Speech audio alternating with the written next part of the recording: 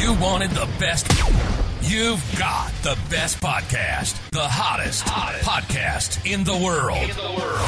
The Chris Voss Show, the preeminent podcast with guests so smart you may experience serious brain bleed. The CEOs, authors, thought leaders, visionaries, and motivators.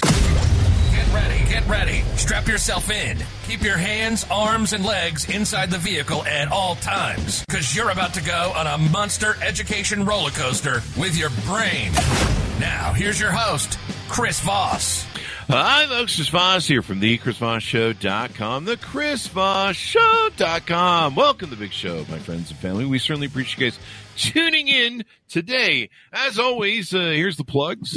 Take and refer the show to your family, friends, and relatives. YouTube.com/Chris Voss, Goodreads.com/Chris Voss, and LinkedIn and all the big things we do over there on the LinkedIn side of things. There's a lot of stuff that's over there. There's like a newsletter and everything else. Anyway, guys, today we have David M. Ockert, Ph.D., who is the founder and executive director of the Parallax Center, on the show with us today, and he's based in New York City. Established in 1984, the Parallax Center is a private New York State licensed outpatient detoxification and chemical dependency treatment facility. Dr. Ockert has developed methodologies for outpatient detoxification and stabilization from all drugs of abuse. Welcome to the show, David. How are you? Thank you very much. I'm fine. It's very nice to be here. And what an introduction you have. Yes, well, we try and do well, but you've got a great bio, so that helps. So give us your .com or wherever you want people to find you, David, on the internet. It's the simple old one. It's New York, NY, Parallax, Parallax at AOL.com. That there you puts go. Me in the older age group. There you go. AOL.com, I think. Established in 1984. I graduated high school in 1986. So you're a young man. Maybe you started when you were a baby. What got you into this field? What motivated you want to get in the field of working with people? I actually came to New York in a 66 Volkswagen as a contractor. And I did this in 1973, and the economy crashed shortly after. When the economy crashes, nobody hires contractors. Mm-hmm. So I was walking by the new school one day. I had a bachelor's in psychology, and I walked in, and they gave me a smoking cessation clinic job. So I started at a smoking cessation clinic. It was behaviorally oriented, meaning it was really a talk therapy. It wasn't well developed, wasn't well rounded. And so I started to work there, and I started to add vitamins and exercise and get biology involved, and I improved outcome. Then I started to get people involved in the person's life, like family and friends. That improved outcome. Wow. From there, I wound up, and so I rounded out the treatment to include biological as well as psychosocial issues. And following that, I started to work at Center of Alcohol Studies at Rutgers. This was sort of an important transition because this is back when people were either alcoholic, opiate dependent, and polysubstance wasn't really a big thing at the time, but it had begun to be a big thing.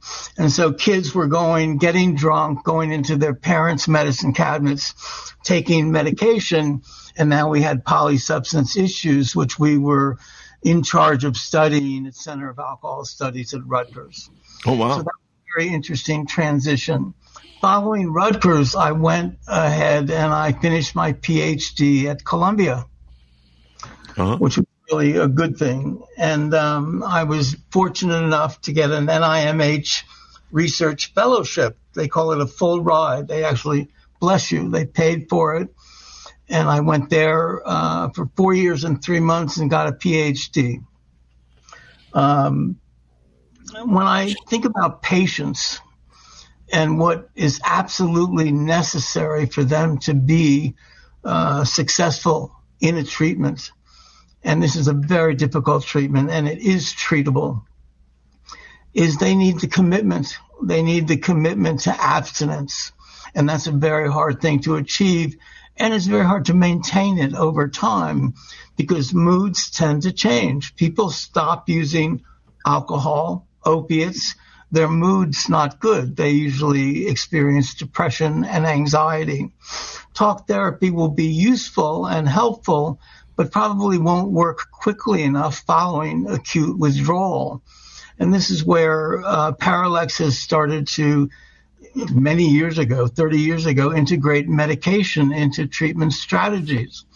When people stop using a substance, opiates, alcohol, any of the above, they typically don't sleep. And so the first thing we try to do is establish a normal sleep-wake cycle. So now we're starting to work on the biological aspects of this. Remember, this is not a choice. This is an illness. This is a disease. And it really is out of control, and people don't know what to do about it.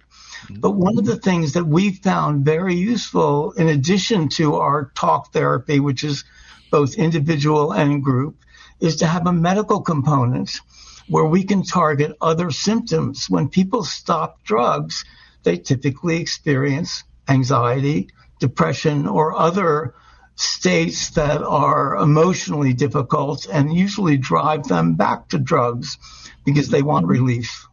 Yeah. And so what we try to do is make them comfortable with psychotropic medication targeted at depression and anxiety and sleep, to try and reestablish a level of comfort. If we can get them comfortable, they will move along with us. Okay. Mm-hmm. But again, it all goes back to whether or not they truly are making a commitment to abstinence and maintaining abstinence over time. And it's a very hard job. This is not an easy job. Yeah. I have a lot of people that are friends of mine who struggle with addiction. They've had to, they're constantly, every day is a battle for them to stay sober. And many of them have been doing it for decades and years. And sometimes they fall off the horse, and it's definitely a challenge. I've had people that I've loved that have had addiction problems to either alcohol or other issues. What's been kind of interesting is a lot of people we have on the show, and a lot of the discussions we've had with authors over the years and brilliant doctors like yourself, is it's amazing how much childhood trauma or some sort of trauma plays into sometimes withdrawals or not withdrawals, but addiction. I'm sorry, what's that? You said some sort of addictions. Some sort of trauma will affect them having some sort of addiction later in life, and a lot of times they're medicating that trauma. That's right. And this could be a short-term event, or it could be trauma over a long period of life. Mm-hmm. Mm-hmm. And you guys seem to kind of give a balanced approach, it seems, to everything, where you try and get all the other aspects of their life kind of maintained. You mentioned diet, sleeping, a lot of these things. If you don't sleep 8 hours a day, if I don't sleep 8 hours a day, people, there's some murdering that might take place. I'm just kidding. I got to get my sleep.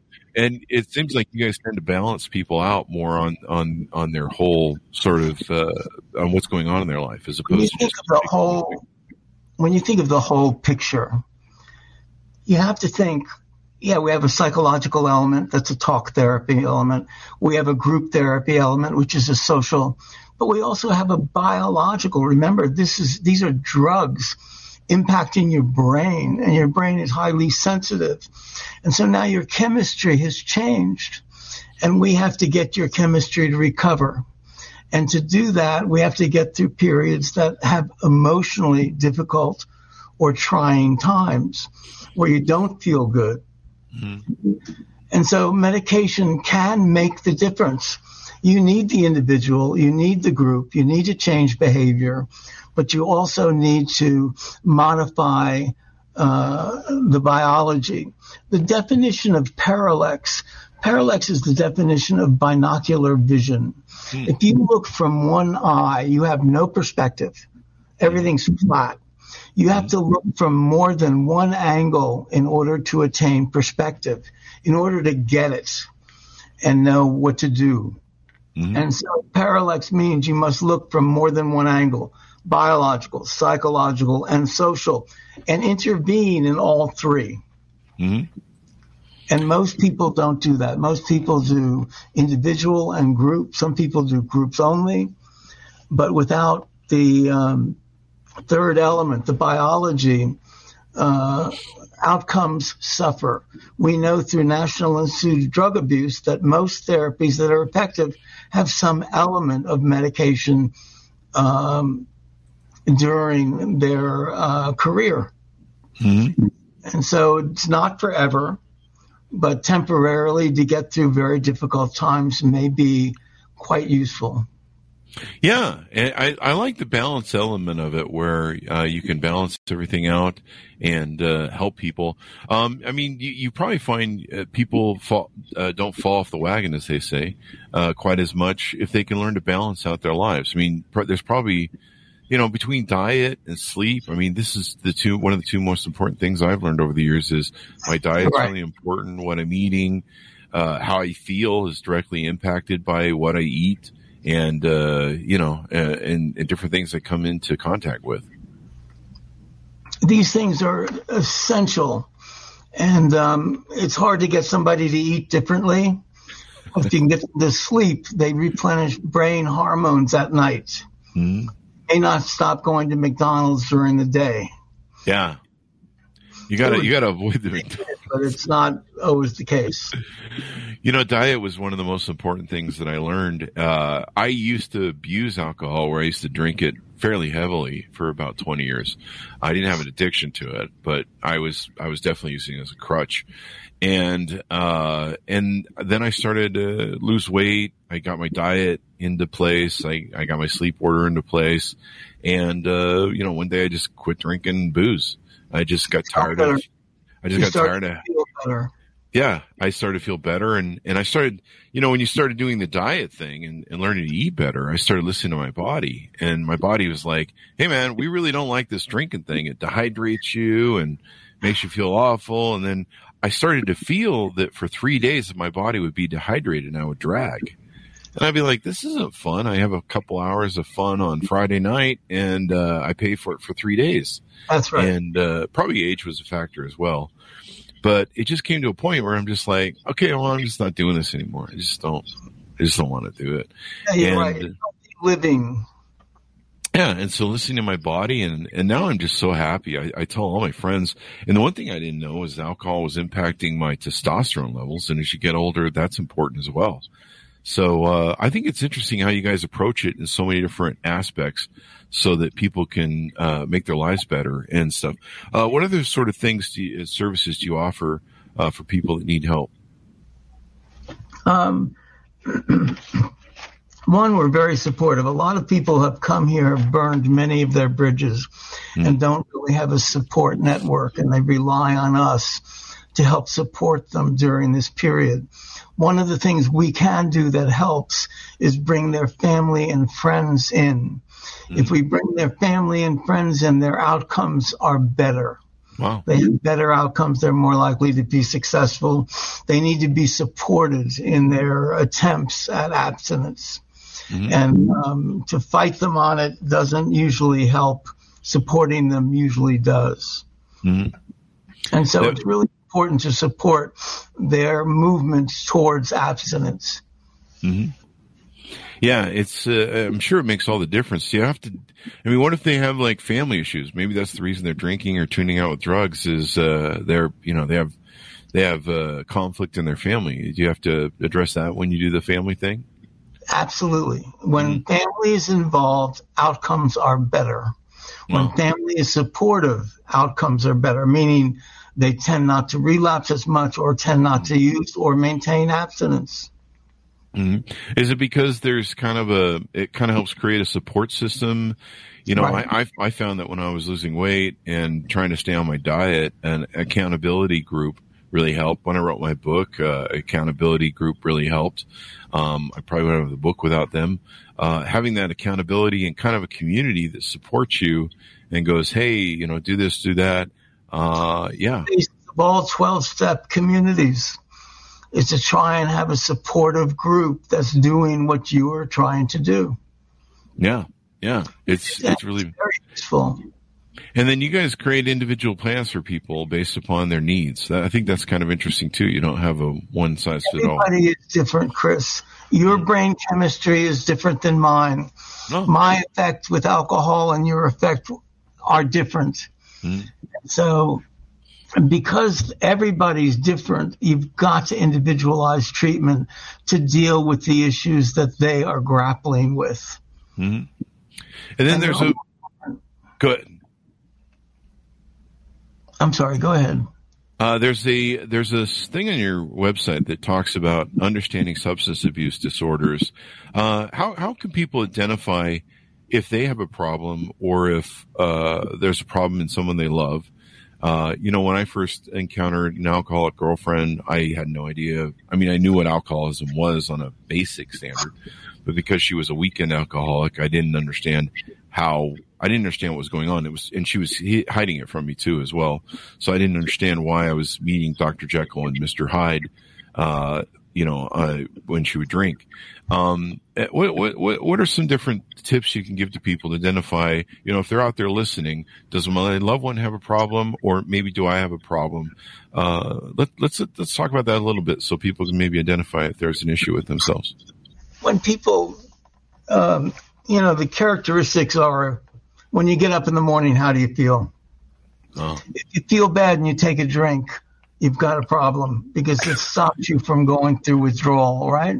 Yes. And a hangover in the morning is a withdrawal. And so, you say you have one night and then you have 3 bad days. That's very characteristic of an alcohol binge drinker, frankly. Alcohol, one drink of alcohol changes your attitude towards anything. Driving a car, doing dangerous things. One of the things that people don't really understand is this is a disease. This is not a choice, and a disease takes you away from everything that you know to be healthy and good. And that's part of what the chemistry reality is. How can you feel good if you don't have enough dopamine? Dopamine is one of the neurotransmitters that gives you pleasure. And, we wonder why opiates are so addictive. We know that it ameliorates pain, but we also know that it floods the body with dopamine following administration. And that reward is so strong, 20 times, 30 times more than a normal reward would be in your brain for eating a good meal or having sex. And that's very hard to turn down. And it becomes what you look for. You're not going to get it by eating a meal. All of a sudden, your brain reward system is trying to help you perpetuate the species.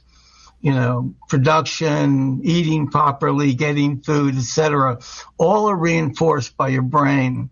But if that reinforcement goes to 20 or 30 times normal because it's a chemical, bless you, then that's hard to fight against, and it's likely to be the behavior that you pursue.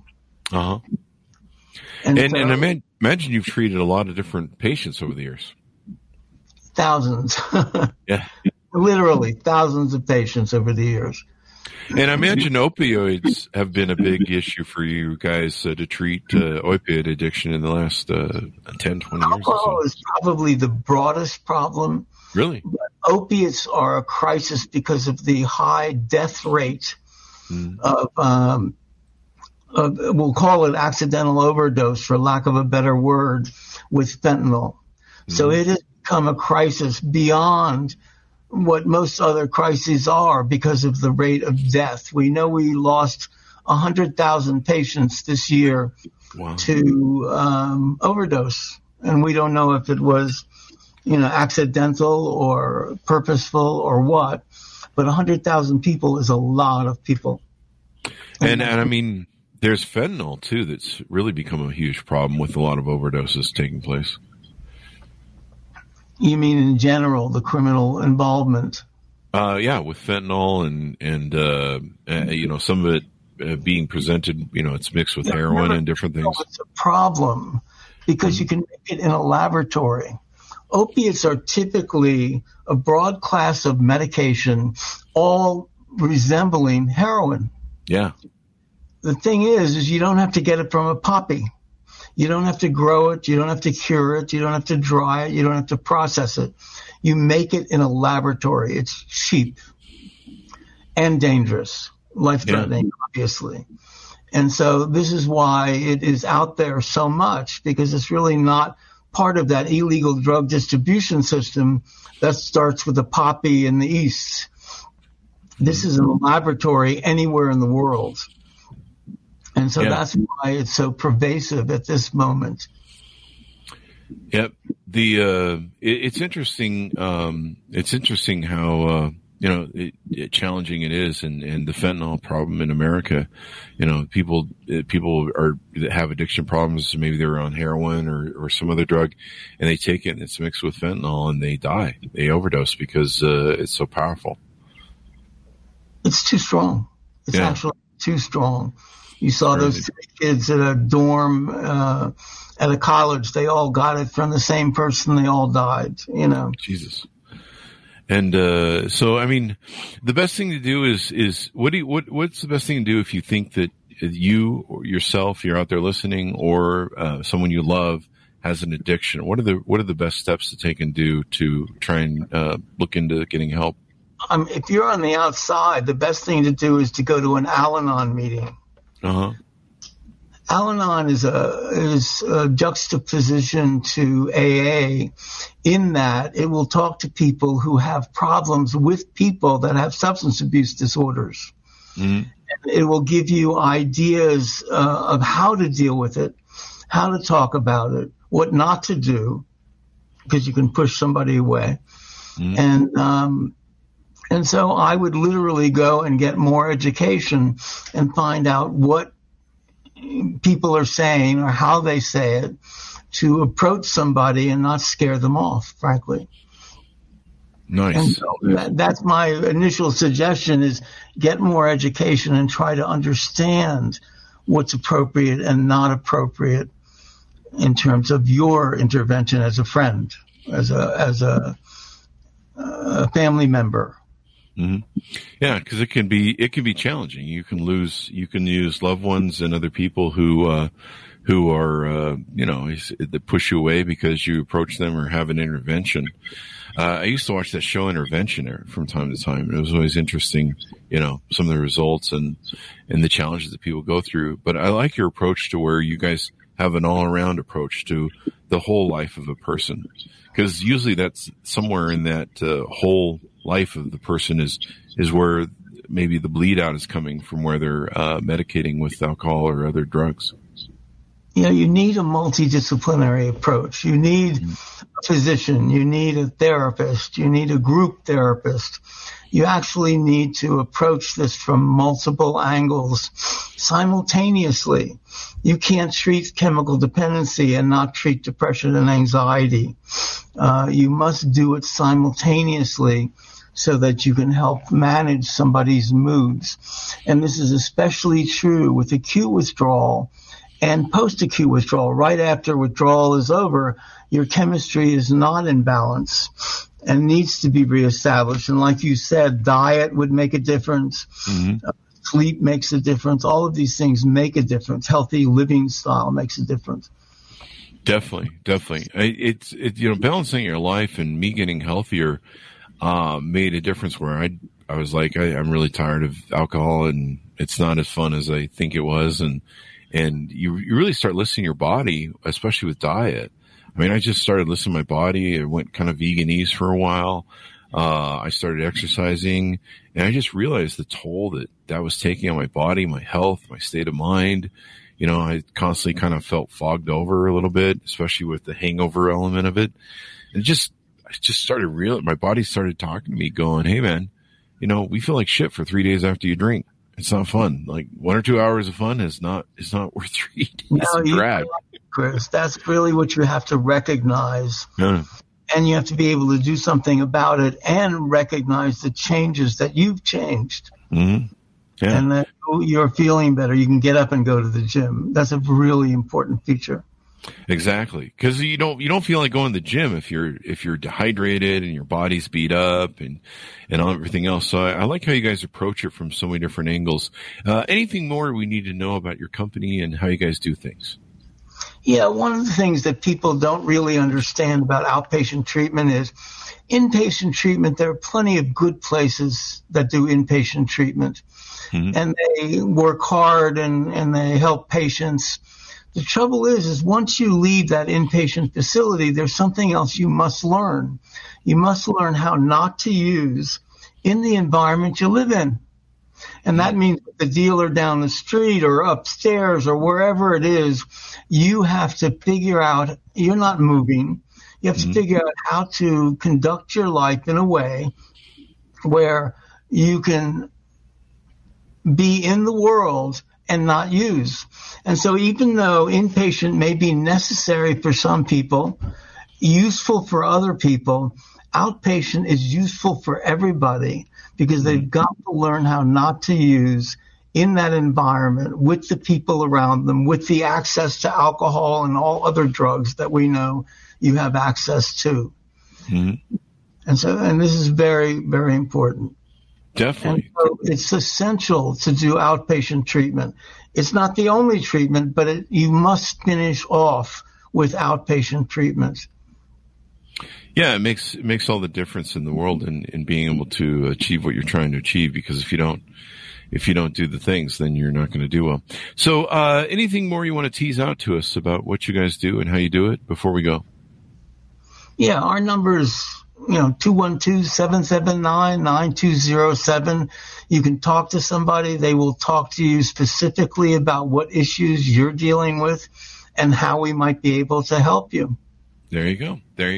And give us the .com one more time, if you would. I'm sorry? The give us your website. Parallax, Parallax, Center, Inc. at AOL.com. There you go. Be sure to check out the website, folks, and all that good stuff. It's been great, David, to have you on and give us your insightful experience. I appreciate the time. There you go. Thanks, Monis, for tuning in. Go to youtube.com/goodreads.com and youtube.com/Chris Voss and all of our places on LinkedIn. Thanks for tuning in. Be good to each other. Stay safe. We'll see you guys next time. Thank you.